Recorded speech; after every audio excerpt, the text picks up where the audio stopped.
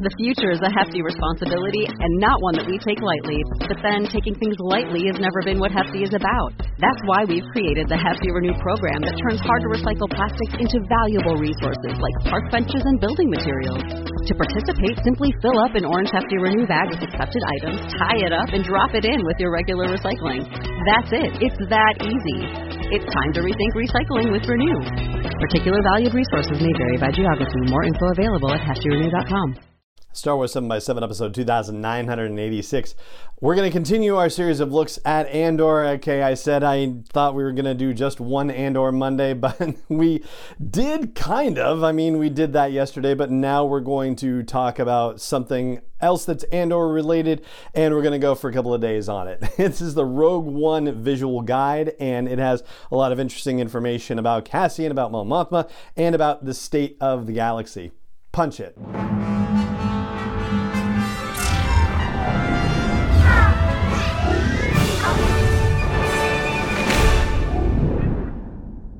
Hey Rebel Rouser, I'm Alan Voivod and this is Star Wars 7x7, your daily dose of Star Wars joy, and thank you so much for joining me for it. So once again, thank you so much for liking and retweeting and sharing my proposed questions for a Mark Hamill conversation, and this time I'm just going to put the one link to the pinned tweet, which has the whole thread of all 7 questions that I'm proposing for the conversation. That's all on Twitter for the podcast. It's SW7x7 Podcast. That'll be there for you to check out, and if you think these questions are awesome or interesting, you'd like to hear Mark answer them in a conversation, then please like, retweet, share, let Mark know that you are interested in hearing this conversation happen. And thank you again so much for your support of me as we do this and as we approach 3,000 episodes of the podcast, which happens actually 2 weeks from today is episode 3,000. All right, so let's talk about Rogue One, the ultimate visual guide. And I have to say that when I initially started looking back at it, I did not expect to do more than one episode around the information that's in there, because I thought, it's just about Rogue One, so we're probably not going to dig a heck of a lot into it, but I guess we are. Because as it turns out, there's a lot of information in there that relates to the state of the galaxy as we're going to find it 5 years before the events of Rogue One and A New Hope also. This is written by Pablo Hidalgo, and this thing is enormous. It's like 200 pages long. It is the biggest visual guide by far. And Pablo sets the tone of things like this. It says, "For years, the Galactic Empire has ruled the galaxy with an oppressive fist, curtailing freedoms in the name of increased security. Ever since the last embers of the Clone Wars cooled, scattered resistance movements have fanned the flames of rebellion, particularly in the galaxy's outer rim." And then it goes on to say, "An alliance has been forged between these rebel cells and sympathetic senators in the insulated core worlds who funnel them supplies and aid. Such acts of dissent have not gone unnoticed by the Emperor, who readies his ultimate solution for ensuring the galaxy bows down to his rule. A battle station capable of destroying entire worlds, the Empire develops a super weapon far from the prying eyes of the Senate." Now, one of the things that we learned from the timeline is that the Death Star is right now, as the Andor series starts, at Scarif. It is being finished at Scarif, which is sort of the hub of the Imperial Industrial Military Complex.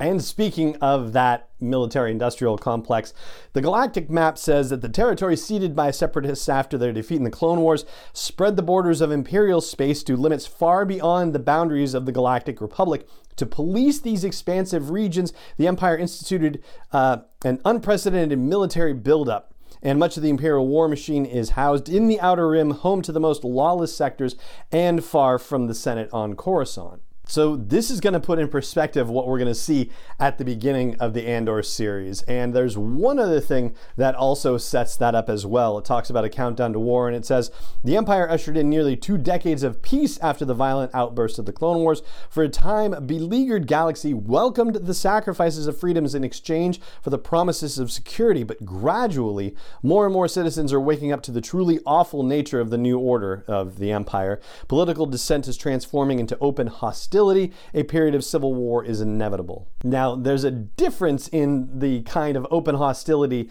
that, say, the Rebel Alliance is used to doing, because it was rather remarkable that General Draven ordered an attack on an Imperial base at Edu. Like, that was just stunning as far as the rest of the Alliance leadership saw it, versus, say, what Saw Gerrera was doing with his insurgency tactics and attacking targets randomly and not worrying about collateral damage or people who are just innocent citizens getting in the way. But we have a picture of an Outer Rim where the Empire is free to build up its military as far as it can possibly see fit. We see the Outer Rim also being the space for the fires of rebellion to get started. We see a community or a series of communities, and that's a very important thing for the Andor series, has been spoken about by many of the folks involved in it. Communities that may have initially been okay with the peace as it initially started, but as the Empire increases its predations, as it gets more cruel and more disregarding of native populations and of the harm that they're inflicting on planets and whatnot, that's where we start to see the fires of Ember burning. The fires of Ember burning, the embers of a rebellion starting to burn. How about that? Or starting to go ablaze. Some turn of phrase like that. And then we have some bits about the Rebel Alliance forming. The guide says that a tempestuous union of star systems has declared itself opposed to Emperor Palpatine's new order. This fragile alliance has begun the great fight to restore the Galactic Republic, though through whatever channels necessary. Outnumbered and not always aligned, these idealists need to come together in the growing darkness to cast a light of hope across the galaxy. And Saw Gerrera's partisans may be a part of this, as we see it in Andor at the start, but it's not always going to be that way. Let's see. So with Saw's things, Saw's roving band of insurgents, as it's described in the visual guide here, a group of rebels originating on Andor who fought so dirty that their actions were disowned by the core Rebel Alliance leadership. And so it stands to reason that we're probably going to see something like that. Maybe not necessarily in this season, but certainly in the second season of the Andor series. And then as far as where this alliance is going to be housed, because they're just creating it, it seems like Dantooine is going to be the place where it happens. So we're actually going to get to see Dantooine probably on screen for the first time, which is pretty awesome. So the note about the Rebel Alliance having a base on Yavin 4 says that after Rebel Alliance High Command abandoned its older base on Dantooine, it chose a jungle moon devoid of intelligent life for its next headquarters. So they went straight from Dantooine to Yavin 4. Now, if the Alliance is officially founded in the year 2 BBY, which I'm saying since, not if, right,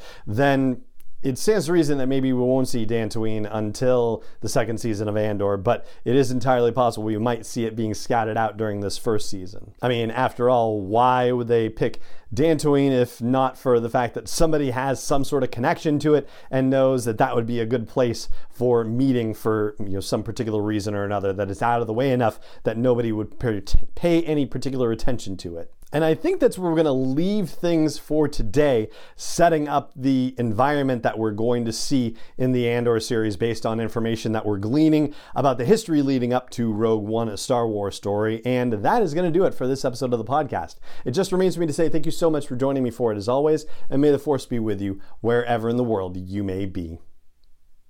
7x7 is not endorsed or sponsored yet by Lucasfilm Limited, Disney, or 20th Century Fox, and is intended for entertainment and information purposes only. Star Wars, the Star Wars logo, all names and pictures of Star Wars characters, vehicles, and any other Star Wars related items are registered trademarks and/or copyrights of Lucasfilm Limited, or their respective trademark and copyright holders. May the Force be with them. All original content is copyright 2021 by Star Wars 7x7. We hope you love it.